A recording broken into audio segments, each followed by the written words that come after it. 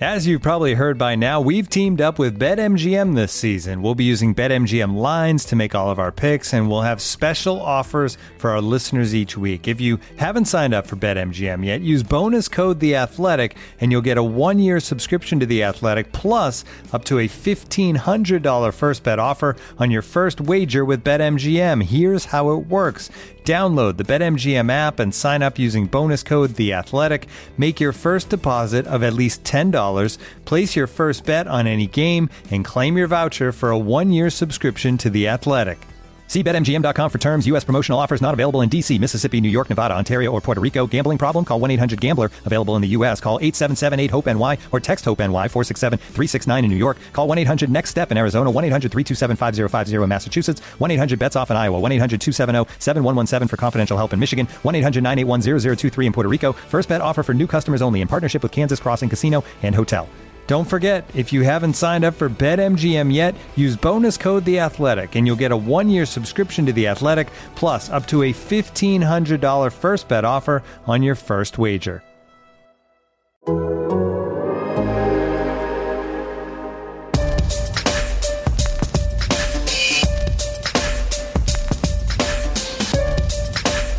right, everybody working up. Everybody's working. With that, time's yours. I don't want to overpromise and underdeliver, but I think there's a pretty good chance that today's episode of Time's Ours is going to have a little bit of everything.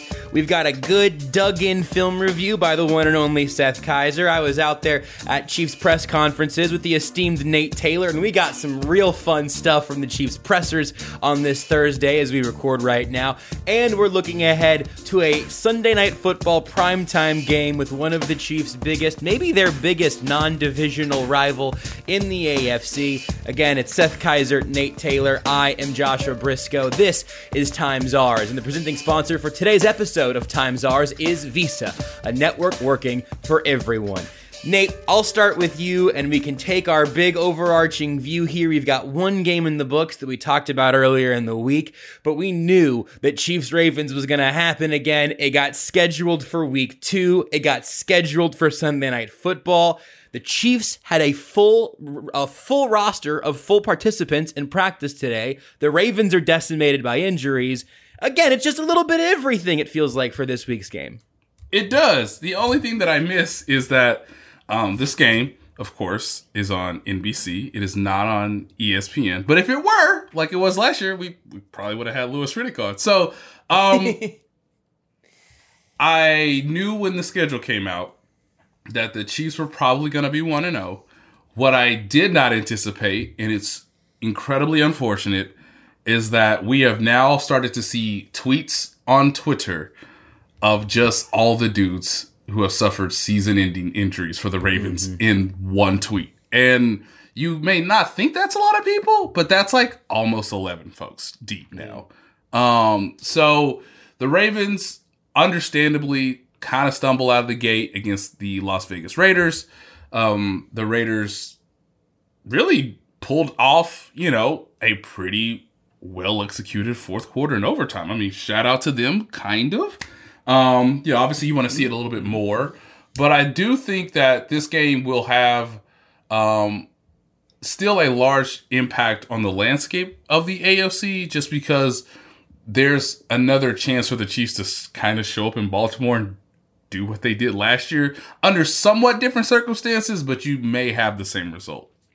I'll get the full injury list out here in a second, but Seth, how do you feel about the rivalry at this point, in this game at this point? Because it really is an incredibly fun matchup that does, in this case, of course, include a lot of injuries for Baltimore right now. I feel like there are a lot of rivalries that are comparable to the current iteration of the Chiefs versus the current iteration of the Ravens. A few examples would be like John Wick versus Random Henchmen. Perhaps the guys from Remember the Titans against every team they played. Godzilla versus Tokyo. I knew this was going to be disrespectful. Here's the thing.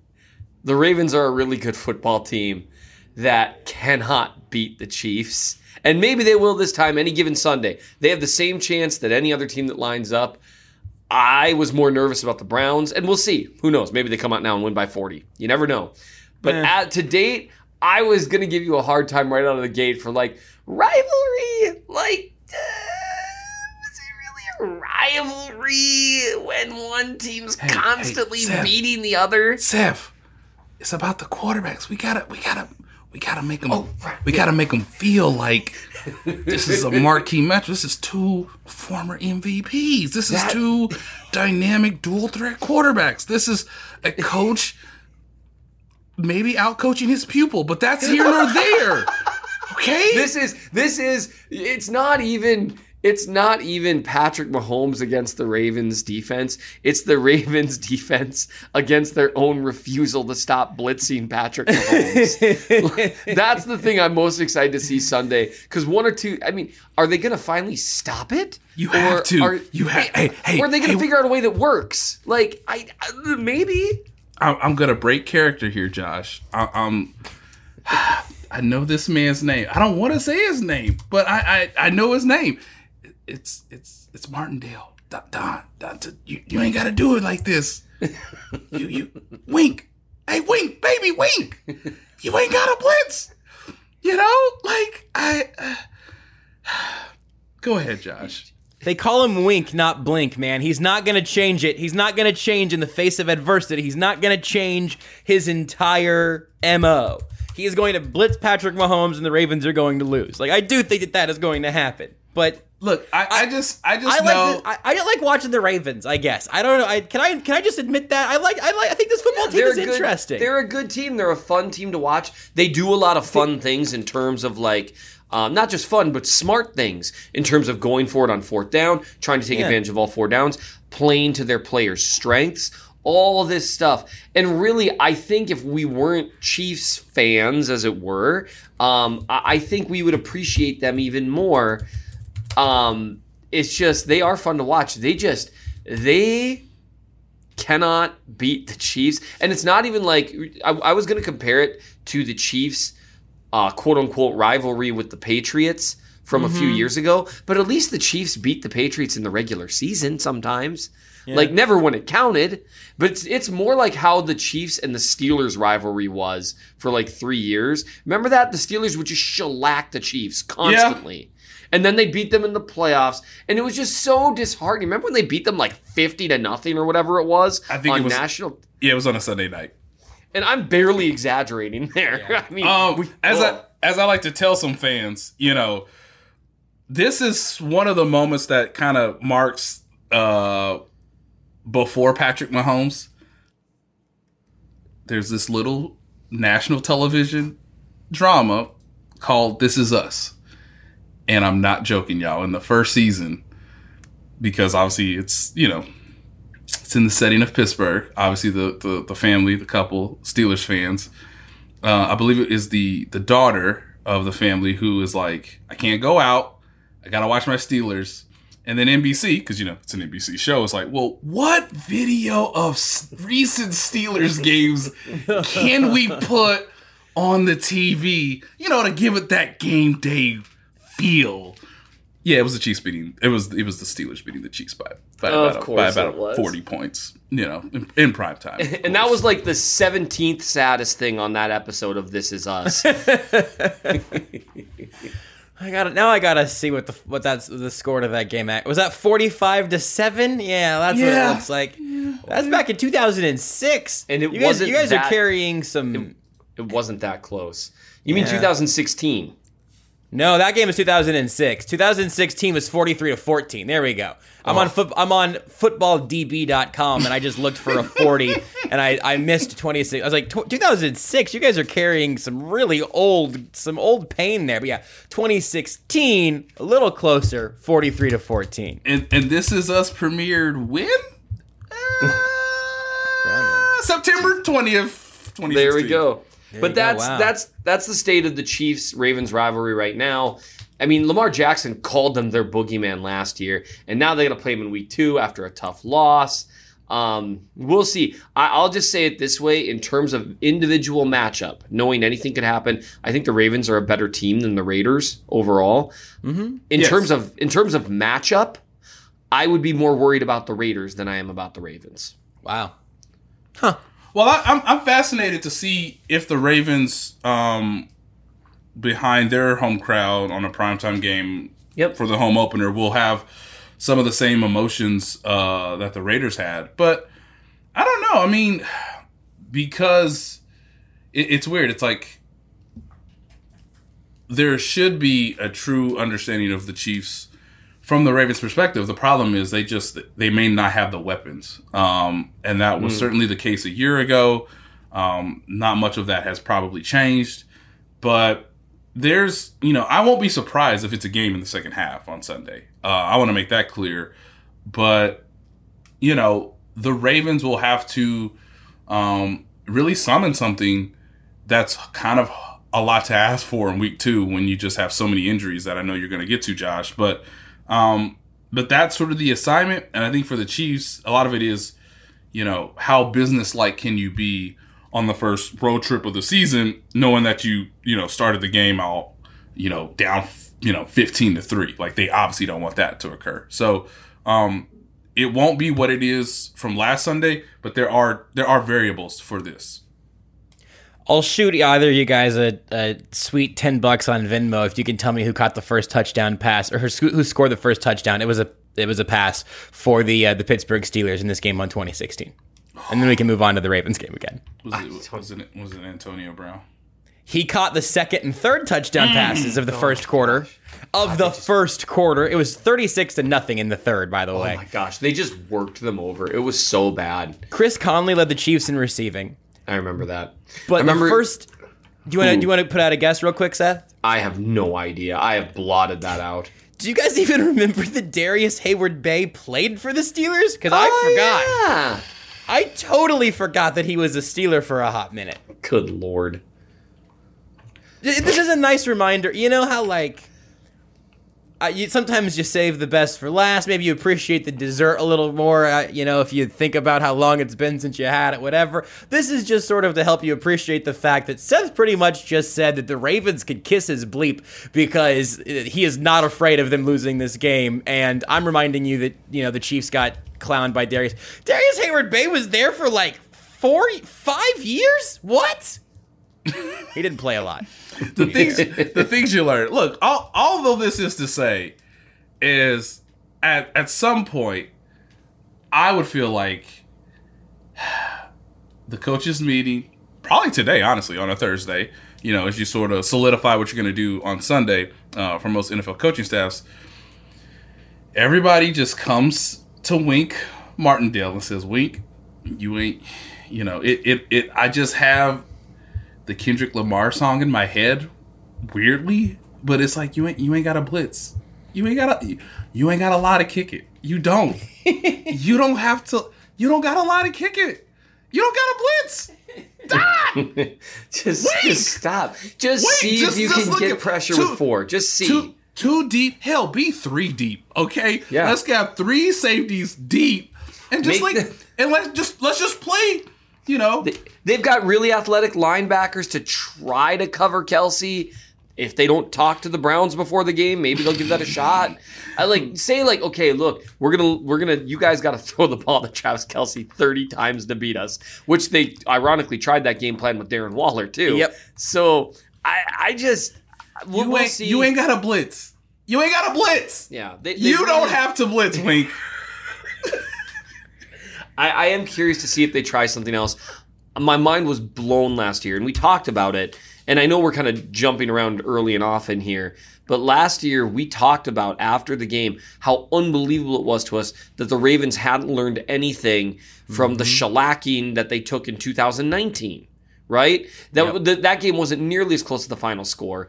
And we went in assuming you'd see a different defensive game plan. Then they did the exact same thing in 2020. Not only did they do the same thing, they kept doing it throughout the game. I wrote about it afterwards that it was the whole Einstein definition of insanity. You're just like, wow, I don't know. He beat the blitz the first 10 times. What we ought to do is if we blitz an 11th time, he'll never see it coming. And what was he 10 for 10 for 9 million yards and 28 touchdowns against the Blitz? Something like that. Yeah. I'll look it up here in a minute, but I just want to remind people, Baltimore was healthy when they decided we're just gonna be who we are. They're not healthy. I agree with both of you 1,000% that blitzing Patrick Mahomes is a death sentence, but also you tell me who's going to cover anybody right now. And so I do think that hey, why don't you put every safety you have on the field and just do something wacky and not just blitz. Let's play 3 deep, 8 back, rush 3. We'll see you in the red zone. And pray to God we hold you to 3. We'll let Clyde Edwards-Helaire rush for 250 yards on 30 carries.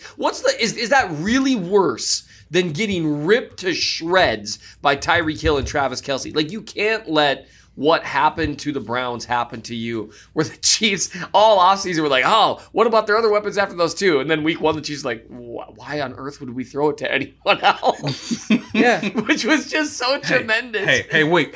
Here's another free one, dog. Don't blitz, 3 deep, drop 8, see you in the red zone, but you have to double Travis Kelce because, again, he's the indicator in the red zone. And don't you do that to Patrick Queen. I love Patrick Queen too much to be out here watching this man shake his head in disgust because y'all put him up against a Hall of Famer. Yeah. They are in a harder place right now than they were last time, and last time it didn't work. It's just crazy. It's week 2. So let me just give you a list of things, and honestly, I think I'm probably going to miss something. But let me just give you a rundown here of the injuries that the Ravens have suffered. And these are impactful ones. Today we found out that Chris Westry, cornerback who played a decent chunk against the Ravens, tore his meniscus. So they're down an extra corner there, in addition to running back J.K. Dobbins out, running back Gus Edwards out, running back Justice Hill out, wide receiver Rashad Bateman, who we talked about on this show, I'm sure, a number of times in the pre-draft process. Yeah. He's out. Right now, they're only, Sammy Watkins is healthy, because Miles Boykin, wide receiver, he's out. Yeah. Ronnie Staley, ankle injury, he's out. Guard Tyree Phillips, Ronnie Staley, the tackle. Guard Tyree Phillips, out. Marcus Peters, out. Chris Westry, just mentioned the torn meniscus. That list, by the way, courtesy of Matthew Betts on Twitter. Thank you, Matthew, for making my job a little bit easier. And Ronnie Staley there, I mentioned there, because Jason La Canfora tweeted out earlier today that they're expecting to be without him this week, and maybe longer, because he's going through some more medical testing. And also, La Canfora mentions that Alejandro Villanueva, who was bad on Monday. He was straight up, nobody on the broadcast was trying to sugarcoat it. Nobody on Twitter was lying to themselves. He was bad on Sunday. He's moving to left tackle. I've never heard of Patrick McCary, but he's moving to right tackle apparently. And man, if you're Chris Jones, you want to make that Defensive Player of the Year campaign that Seth mentioned last week. You want to make that train start moving a little bit quicker. Good time to do that. Frank Clark, a full participant in practice yesterday and today. You want to make your comeback? Go ahead and do it against these tackles because it looks rough there right now for the Ravens. Can I give the Patrick Mahomes statistical line from Week 3 against Baltimore last year? I'd love nothing more. Healthy defense, by the way.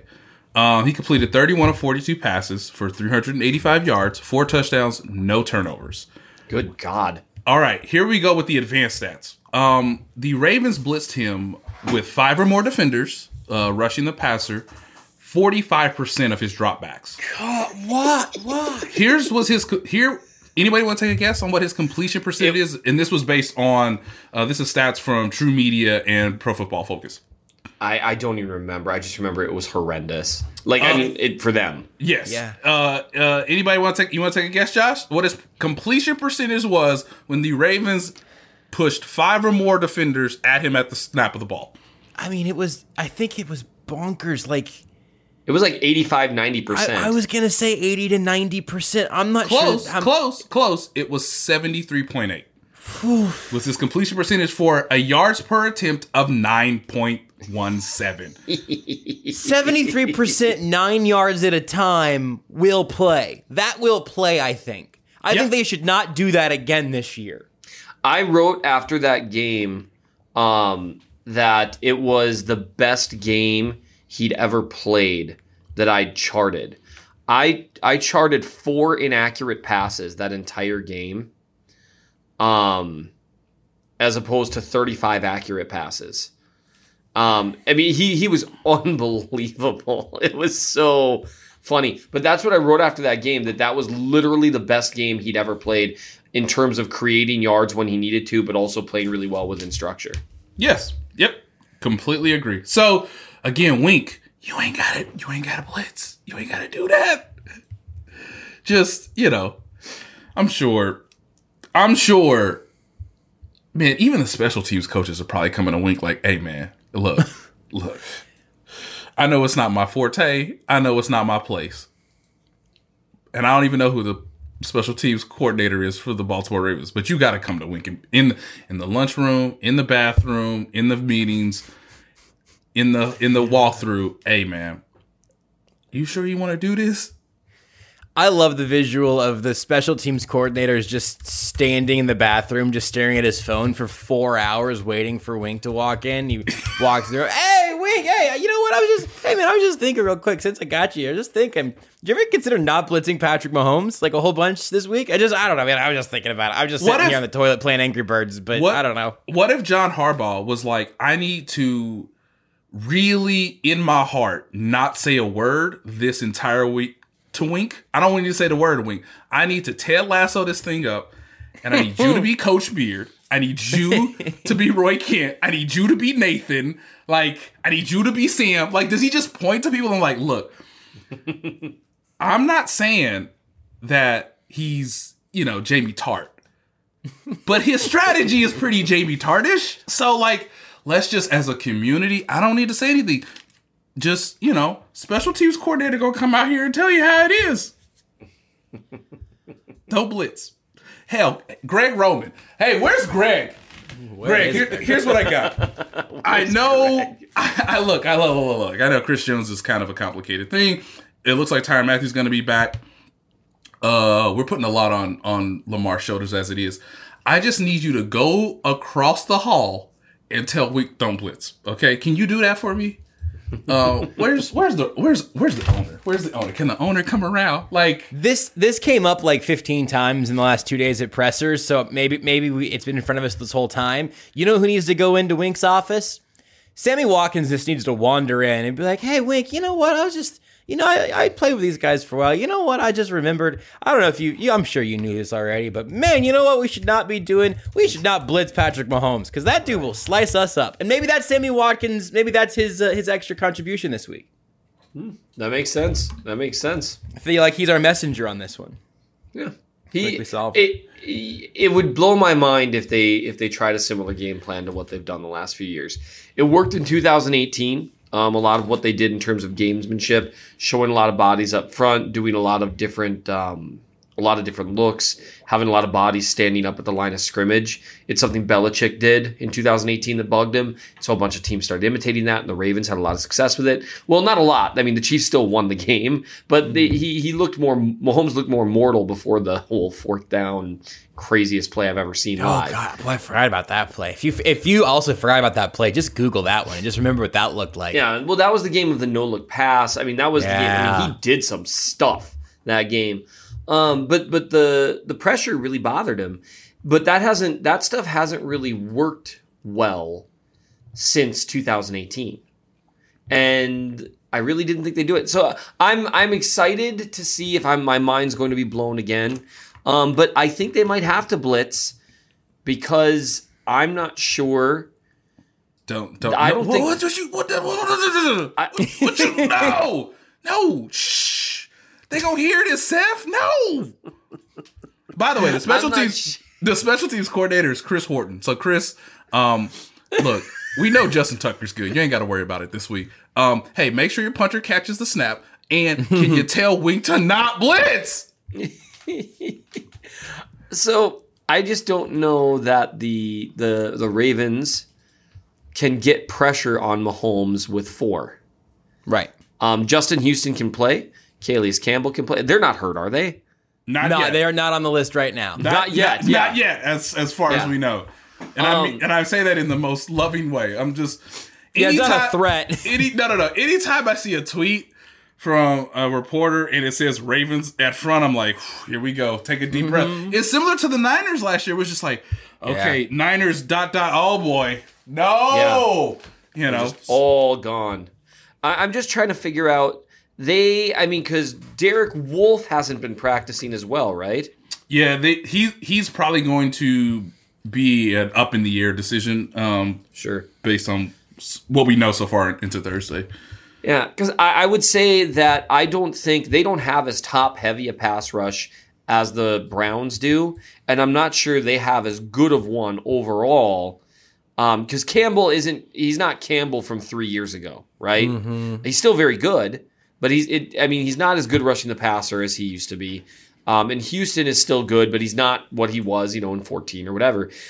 Neither of them are Myles Garrett or even close, at least in terms of production. And the Browns do have a few secondary guys that are pretty solid. And the Browns got some pressure on Mahomes, but it's not like it was consistent enough to really mess with the Chiefs throughout the day when the Chiefs didn't have self-inflicted errors. And so I think what the Ravens might say is, well, we can't get pressure with 4, so we have to. And that's the problem that the Chiefs create for teams that don't have, a Bosa, right? Or that don't have multiple really, really, really good pass rushers. I think teams think that they have to blitz. And my answer is, honestly, I really think it's just maybe at least try it out early and see if your front 4 can do something you're not expecting. Yeah. Remember it's worth a shot. Yeah. Remember the time in Madden, Josh? Because Seth's too old. Remember the time in Madden where you would be at the 10-yard line with your buddy and you're like, man, he really cooked me using Mike Vick or whoever to get down the field. And you would just start pulling defensive linemen off the line of scrimmage. Yes, absolutely. Hey, 11 defenders, here's your zone.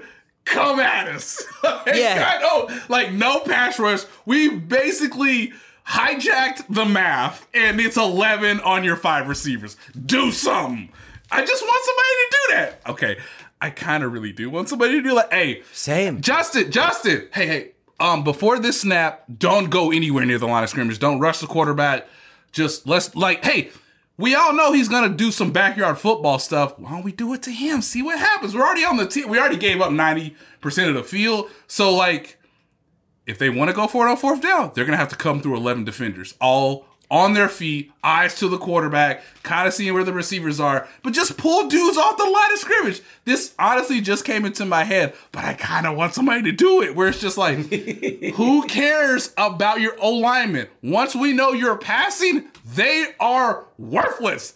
Right, they're stuck there. They can't. It's not like Joe Tunick can go catch a pass. Right. I think this is where we fix the math. Right. You still just have those 5 guys. Now, you're stuck there. Now, honestly, you would only do this in open, or you would hope that, okay, if they're in shotgun, he's not gonna hand it off to Clyde, right? Or we don't want the offensive line to get a head start. But if they go empty, if the running back motions out, everybody get off the line of scrimmage. And then Patrick Queen just is starting 7 yards off the line of scrimmage, and he just Braveheart yells, "Freedom!" and just full sprint. Not even trying to do anything other than just knock Creed Humphrey over or something. And that's your play. You drop 10, send 1, and see if you can freak Mahomes out. Exactly. I mean, we got to start doing things. I know that we all appreciate Matt Rule for him making the most November game enjoyable in all of our lives, but hey, why not? Why not? I don't know why more people aren't looking at that game last year, and where they were just like, okay, we are not as good. We're going to do some stuff. Yeah. There was no idea that was off the table. It was kind of like that scene from The Office where Michael Scott was like, no bad ideas, no bad ideas. And he's just writing everything down on the board, and it just writes down literally everything. And that's what it feels like their game plan was.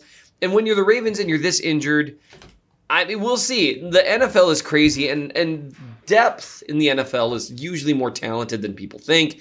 The Chiefs are not usually a get-right team. They're not a team you want to be facing when you're trying to get right. They just faced a really good Cleveland team that did almost everything right and still lost. And so we'll see any given Sunday, right? And that's why it's so much fun to watch, because it feels like it's games like this where the Chiefs are like, you know what we're going to do? We're going to have this come down to the final play because this is one we should really win. And then I lose another year of my life. And that's sports fandom for you. this team is going to give us all gray hairs sooner than we need them, right? Like, I mean, other than Seth at this point already, I'm sure has several. When did the age thing become like the joke? I don't know. Nate opened the door and I decided to walk through it. That was unexpectedly hurtful, but whatever. That's fine. At least Nate came and said hi to me at the game. Yeah, listen, man. If you wanted me to explain to Renee why we couldn't do anything for her birthday because I had to go get tased by you in a barbecue parking lot, then you feel free. Otherwise, I'll see you when you come down in November or whatever. Yeah, I think that's fair. Looking for an assist with your credit card, but can't get a hold of anyone? Luckily, with 24/7 U.S.-based live customer service from Discover, everyone has the option to talk to a real person anytime, day or night. Yep, you heard that right. You can talk to a real human in customer service at any time. Sounds like a real game changer if you ask us. Make the right call and get the service you deserve with Discover. Limitations apply. See terms at discover.com/creditcard. When you need mealtime inspiration, it's worth shopping Kroger, where you'll find over 30,000 mouth-watering choices that excite your inner foodie. And no matter what tasty choice you make, you'll enjoy our everyday low prices, plus extra ways to save, like digital coupons worth over $600 each week. You can also save up to $1 off per gallon at the pump with fuel points. More savings and more inspiring flavors make shopping Kroger worth it every time. Kroger, fresh for everyone. Fuel restrictions apply. There are a couple different ways you could look back at the Browns game in terms of what the Chiefs were and weren't able to do to slow down the Browns pass rush. And if you'd like to read about it with GIFs and everything, you can go do that at the Chief in the North newsletter right now, mnchiefsfan.substack.com. You can go check out Seth's latest piece that just dropped earlier today about Orlando Brown Jr. and Lucas Niang. The floor is yours, my much, much, much, much, much older friend. Tell me about the Chiefs tackles. Well, when I was watching the Chiefs tackles, they looked like nice boys. I put a coin in the Nickelodeon and rewatched the All 22. Well, I mean, I wouldn't say I watched the All 22, Josh. I mean, yeah, sorry, it's not publicly available. In my day, the fact that I could even see 22 people on the field at a time was a miracle because they each were 1 pixel. I can't read any of their numbers. Oh man! So, I asked Twitter, the great Twitterverse, the Twitterverse. I asked the birds. I'm done. The birds. I'm done. Oh god, no! This is a terrible bit that we need. That to one stop. was funny. I disagree, but it can't stop. So the theme of the game. So I was at the game live. It was an awesome experience. That's one reason you guys. I still haven't listened. I have no idea what horrible things you said about me on Monday. We're nicer to you when you can't hear us, which is weird. That's fair. That's how you know you're real friends. I think that's right. Yeah, we talk all our crap right to your face. Yeah. So the narrative of the game that kind of emerged immediately afterward was, because Mahomes did take a critical third down sack. That was a really bad looking one. We'll start with that. That particular sack, it's something worth noting. Mahomes dropped back 10 yards. It was too far. That said, it was still a loss for both of the tackles on that play. So two things can be true at once, right? Mm-hmm. And that's to cover plays like that. That really was a play where both tackles could have done a better job. And then also it's worth noting if you rewatch that particular play, and this is going to fit into the overall narrative and where I'm going, you note that Lucas Niang's guy was a lot more shallow in terms of where he was coming around the edge than Orlando Brown's guy. Right? So Myles Garrett collected the sack, but he was 10 yards deep. Niang's guy was like 8 yards deep, and you don't want that, right? Mm-hmm. So I wanted to go back and take a look because I thought the tackles, and Josh, you and I talked about them on Tuesday, I thought the tackles were okay, especially considering quality of competition when you're talking about Orlando Brown. To a lesser extent, Lucas Niang. Clowney is one of those players that, he's good, but, it's not like he's Myles Garrett, right? Mm-hmm. So I wanted to figure out how they played, and the only way to do that, Nate, what is the only way to determine how an offensive lineman played? Did he finish the game? Is it guessing? Is the answer you're looking for guessing? Guessing, yes. Reading. Reading Twitter. Yeah, you watch the highlights of the game. and you watch the players during that highlights, or you just try to remember. I actually just try to remember. I had a wonderful interaction with someone on Twitter who, if you're a listener, hats off to you. No, it really was a nice interaction. Someone said to me, hey, Jones was great as a pass rusher. I'm pretty worried about the fact that the Browns really went after him early in the game, in the run game. And I said, I've only made it through the first drive, but I don't think they ran it. They never ran it near this man. Well, and then he actually came back later. He said, you know what? Last night I was going to sleep. I turned on the game real quick, and I got through like the first quarter before falling asleep, and they didn't run at him once. So I don't know what to tell you. And he was great about it, but it's a good demonstration of our memories suck.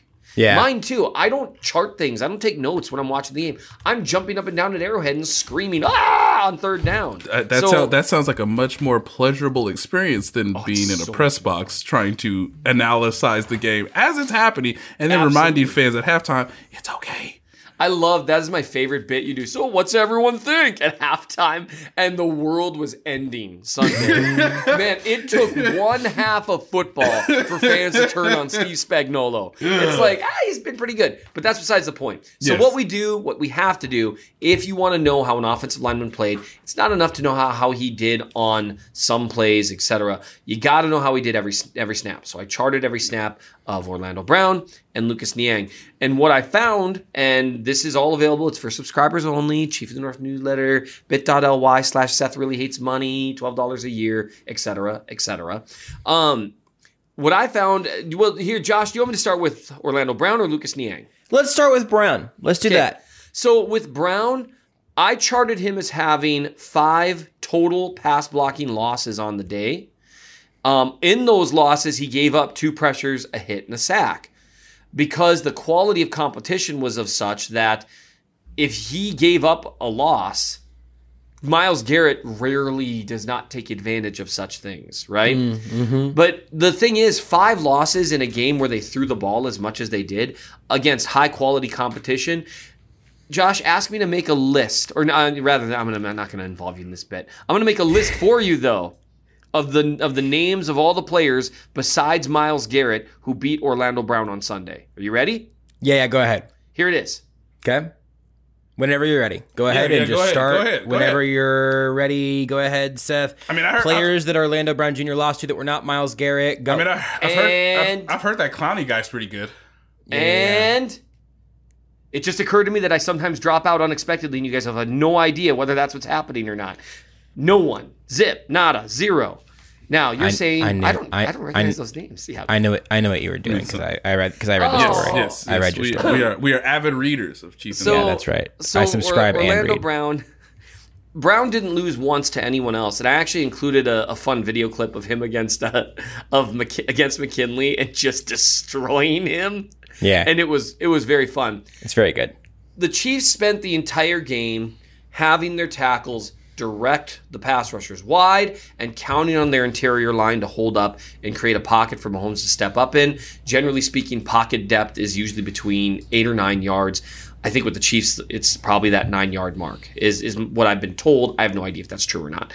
And that's what they did over and over. So if you go back and you specifically watch just the first drive, Brown had 3 of his losses on that first drive alone. And I was worried. Mm-hmm. Like, because Mahomes got hit on an RPO early, and I was like, oh no. Because, I mean, he got hit, like in the very first snap. After that, he won much more than he lost against Myles Garrett, who, by the way, he's not an Aaron Donald level of freak, because no one is, but he's about as close as it gets in terms of freakiness. And also in terms of guys who can threaten the edge, but also have the ability to convert speed to power because he's so strong. And he did not beat Orlando Brown inside, just one-on-one, once. Because Brown's too strong, too big, he's got too much length.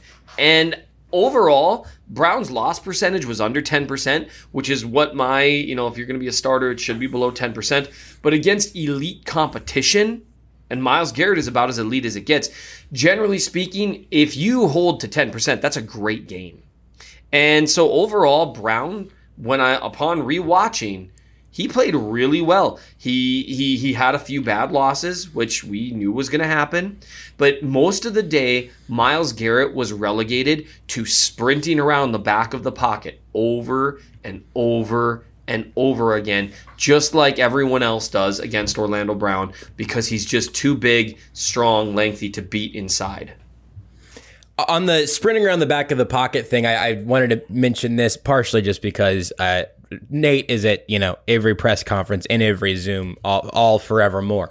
I hadn't been out to the Chiefs facilities in since before the AFC Championship game 2 years ago, I think. Of 2019, that's right. Yeah, because it was all virtual and things have all been different. But yesterday when we were out there, both Mahomes and Orlando Brown Jr. talked, and that was something that had caught my eye. And again, we're really talking about 5 plays on this for Brown and Mahomes, but it had just come up so many times over the course of training camp that the thing the two of them were working on all the time was communication and learning each other's tendencies. And we talked about that on this show a billion times, the differences between Orlando Brown Jr. and how he plays versus how Eric Fisher plays, and how, Mahomes has talked literally since, if not his rookie year, his first year as a starter, about drifting back in the pocket, and he mentioned it again. I did not ask specifically about that, but he brought up, the drifting is the thing he wanted to work on whenever I asked about him and Brown and kind of where they're working. And Orlando Brown also did absolutely no sort of sharing the blame on, he just said he has to play better,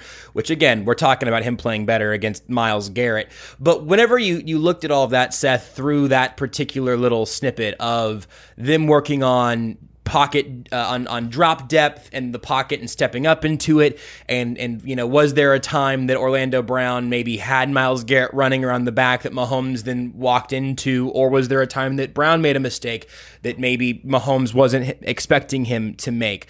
What did you see anything to that effect? Noting also, as I tried to also bring up when asking them about this, that this is their first actual game together and something that will not stay stagnant at this level right now. Sure. I didn't see as much of that as I expected.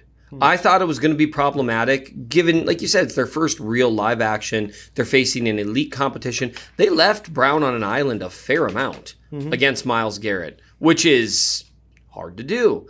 I saw a few times where Mahomes stepped up in maybe a direction that, or not usually up, usually back in a direction that Brown wasn't expecting, but it wasn't nearly as often as I expected. I did see 2 different plays where I think Brown and Joe Thuney are working on their timing with reach blocks, where Thuney's going to need to get used to the fact that Brown needs an extra 1/10 of a second to get there. He just does. So Thuney can't abandon it. That's what happened on the first run that got blown up, right? But it wasn't as much as I would have thought. And that impressed me. Yeah. And I read that wonderful article you wrote about some of those wonderful questions you asked. Thank you so much. And it was interesting to me to hear Orlando Brown basically say, well, I've got to be better. It's like, well, you played well against one of the best players you're going to see all year. And I saw he also was he's saying he's here to dominate. It's not about trading punches. It's about dominating. And so that I'm excited to see that, and I'm excited at the idea that he really he has a lot to prove, and he clearly wants to become known as talked about in that same breath as as elite left tackles. So I'm excited for that, but I didn't see as much of that communication stuff as I would have expected. You can tell he's a cerebral player who I think quite often when we have people with singular physical characteristics. And in him, it's the fact that he's ginormous, right? We don't tend to think of players like that as being cerebral because, I don't know, it's just almost something we've been taught. Maybe it's because guys that make it to that level that don't have those characteristics usually have to be a lot smarter because, otherwise they don't make it. Or they have to have some mental edge, whatever. They're all physically talented, but whatever. It's kind of similar to how people don't seem to always want to give Mahomes credit, at least until recently, how smart he is. It's the arm, all this stuff. With Brown, because he's so huge and he's so imposing, people don't seem to give him credit for how cerebrally he approaches the game. And you can see that reflected in the way that he utilizes his own skill set and the way his quarterback moves really, really well. Nate, do you have anything on Brown before we move to Niang? I think Seth is obviously the best at sort of doing this, where, trying to understand what you're watching in real time and then understanding sort of the thought process is obviously, as he mentioned, very intriguing to me. I just want to add really quickly that, for as much balance as the Chiefs are trying to reach and achieve, it's harder to do that when naturally you're like, wow, we're down 8-0 before we ever touch the football. Let alone down 15-3, and it's like, woo, okay. Hey, where are all the plays that we know work? So it's going to be interesting. Like, say if the game Sunday against the Ravens is more at the Chiefs' tempo, or they sort of set the parameters a little bit to their advantage. Like, say, I mean, if the Chiefs usually win the coin toss, Andy Reid usually defers because he just loves having the ability to present adjustments with the first drive of the third quarter, which makes a lot of sense analytically. It's sound. But say the Chiefs stop the Ravens at some point on their first drive, or they start with the ball because the Ravens choose to defer as well. It'll be fascinating to see like where the balance is to where maybe Orlando Brown isn't on such an island when like the defense knows like, hey, we have an 8-point advantage that probably leans us to believe that they're going to pass the ball more, which is correct. The one sack that he did give up to Myles Garrett was 3rd and 10 in the fourth quarter. We know the Chiefs are passing the ball even though they have the lead because they're obviously trying to maintain possession to run the clock out. And so, as Orlando said yesterday on Wednesday, certain situations, certain down and distances, obviously what the scoreboard tells you will work into everything that he and Pat are discussing in the huddle or understanding what Eric Bieniemy's calling from the play standpoint, and then obviously what you present to the opposing defense. Now, from a schematic standpoint, watching the All-22 on Wednesday, that's right, kids, I saw the All-22. One of my favorite plays was something that just it's not reflective in the box score because it's one of the few times Joe Thuney made a mistake because he was holding. So I'm clicking the play right now. I'm rolling through it. I just want to describe it to you. It's a lovely spread, empty formation. Kelce comes in, making, Clowney believe, is he going to go to the more traditional tight end position? At the same time, Tyreek Hill is basically shifting to be more closer to the slot.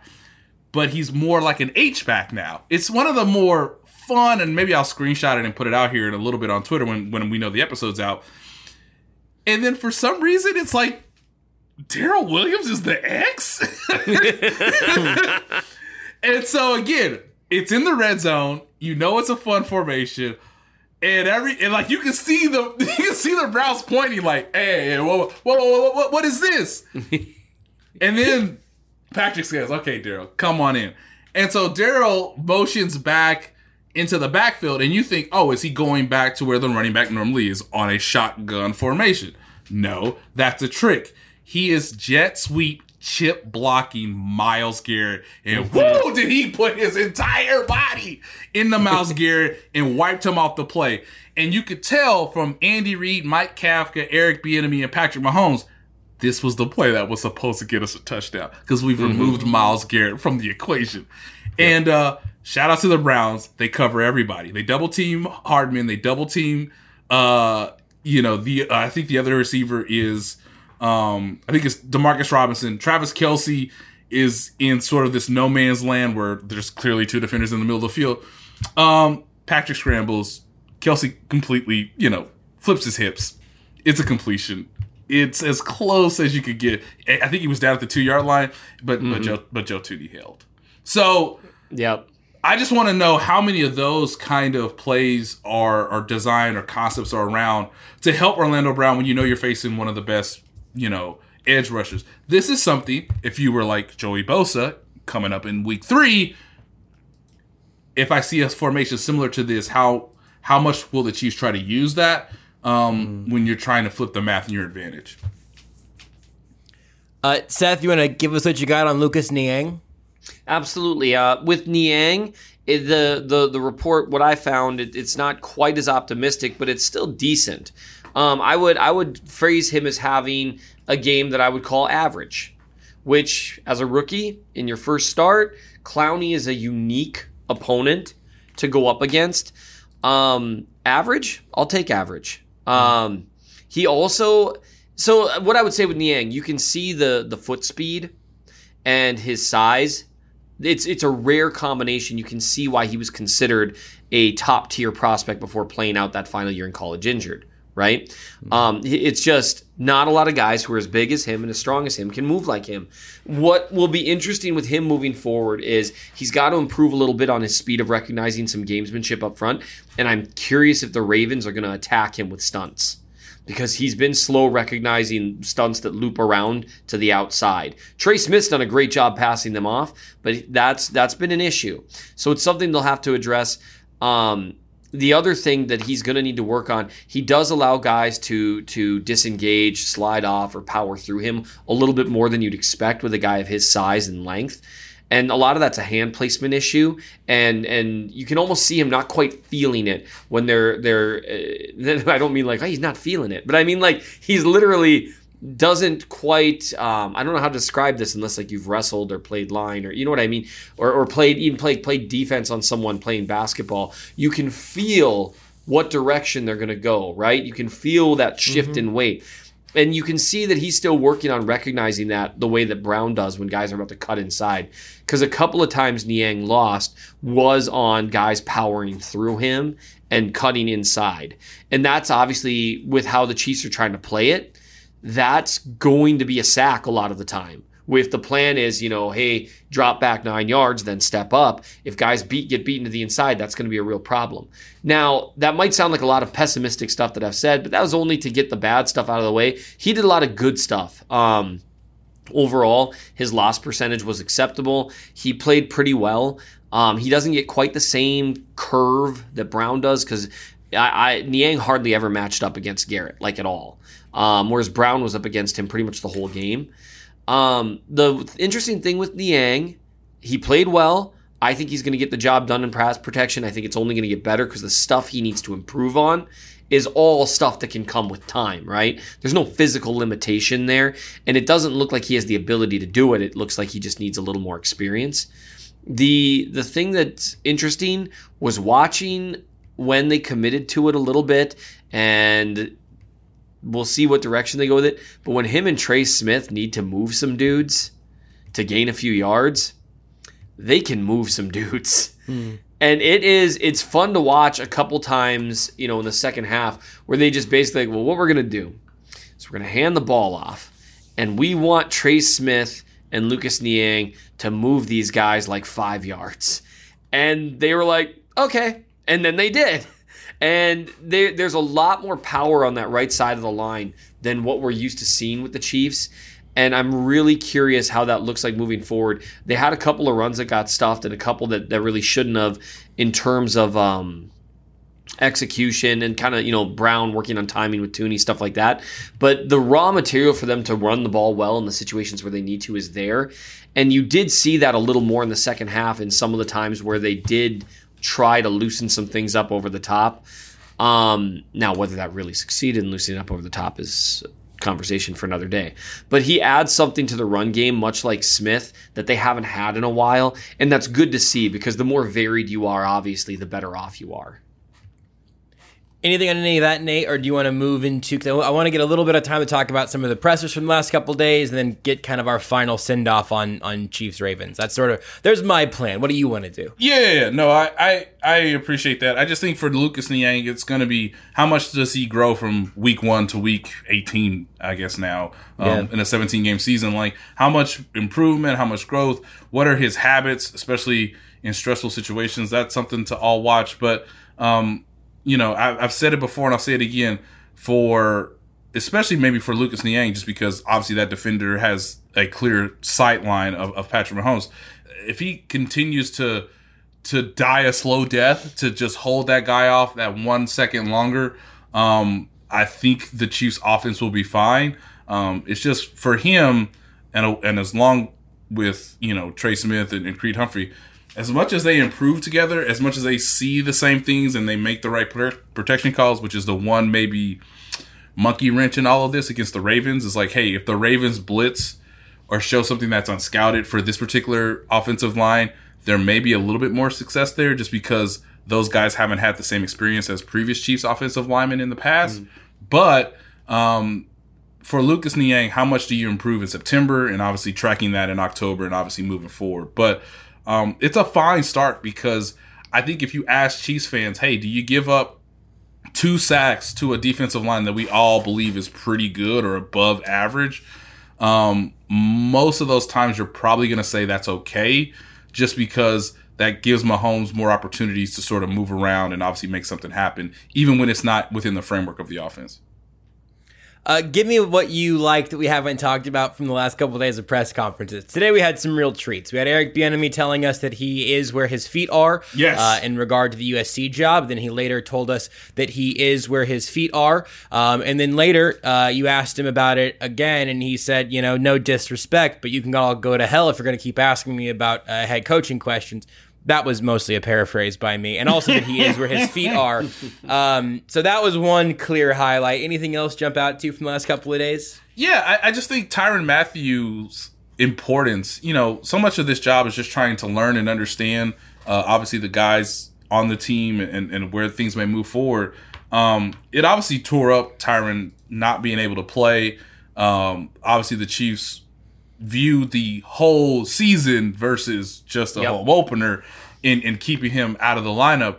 But, I mean, Steve Spagnuolo was quite honest, Josh, in telling us that this guy is very important, one of the most important defensive players he's ever gotten to coach and be around.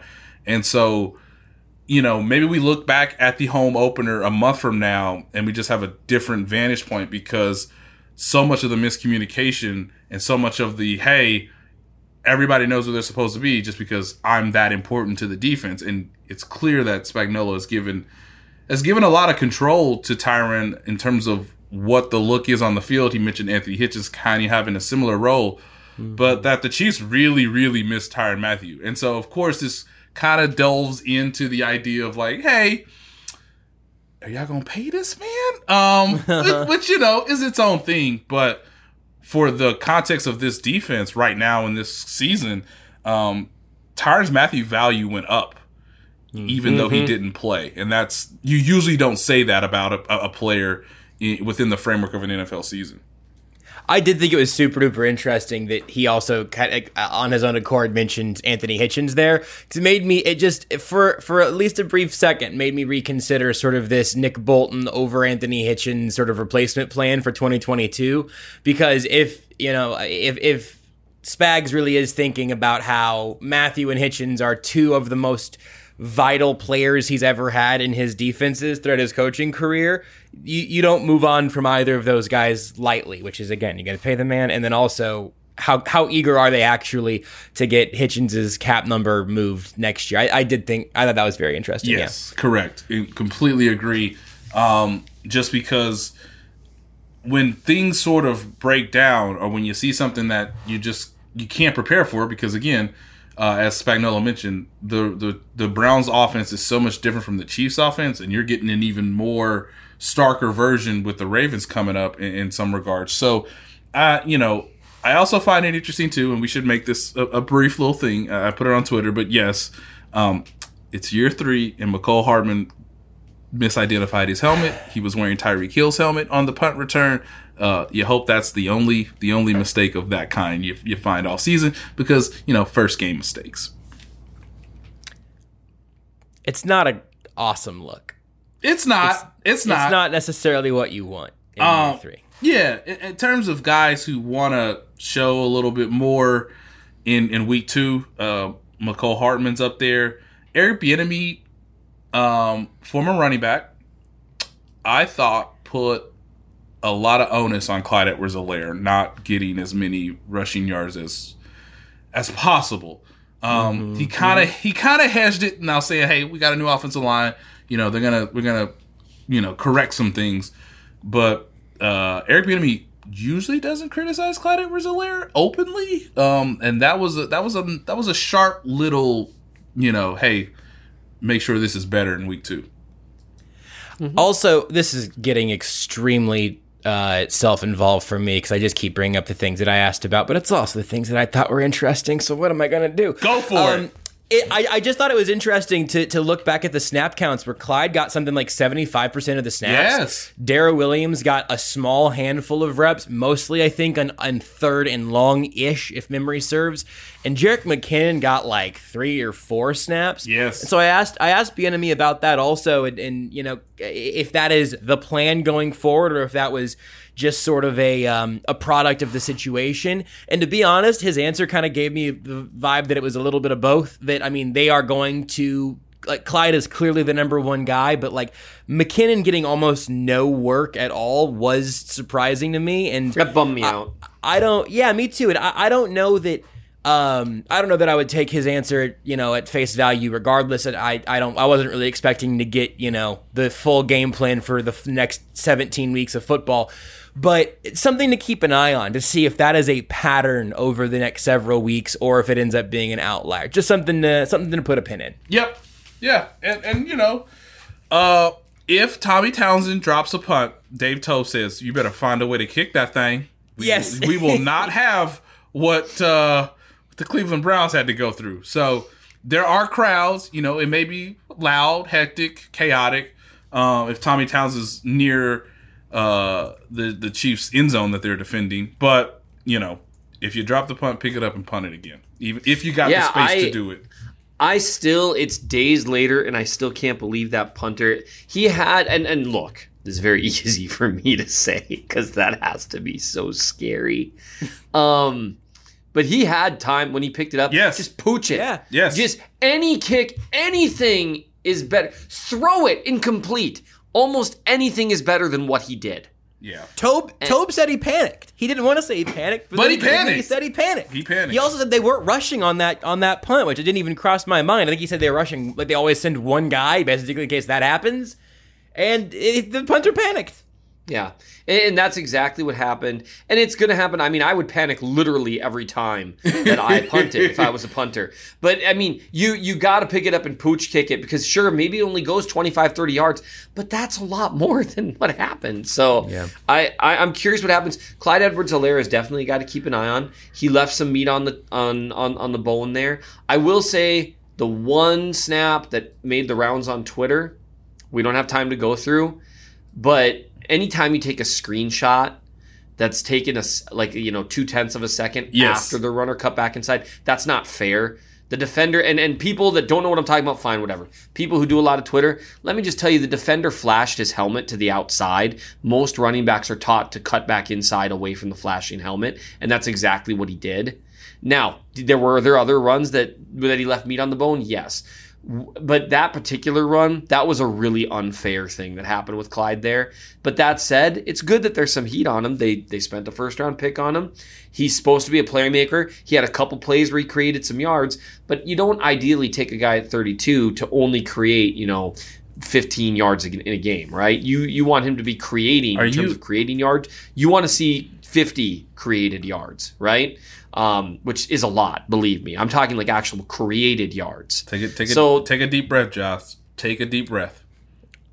Well, Nate, did you know they spent a first-round pick on him? Just take a deep breath.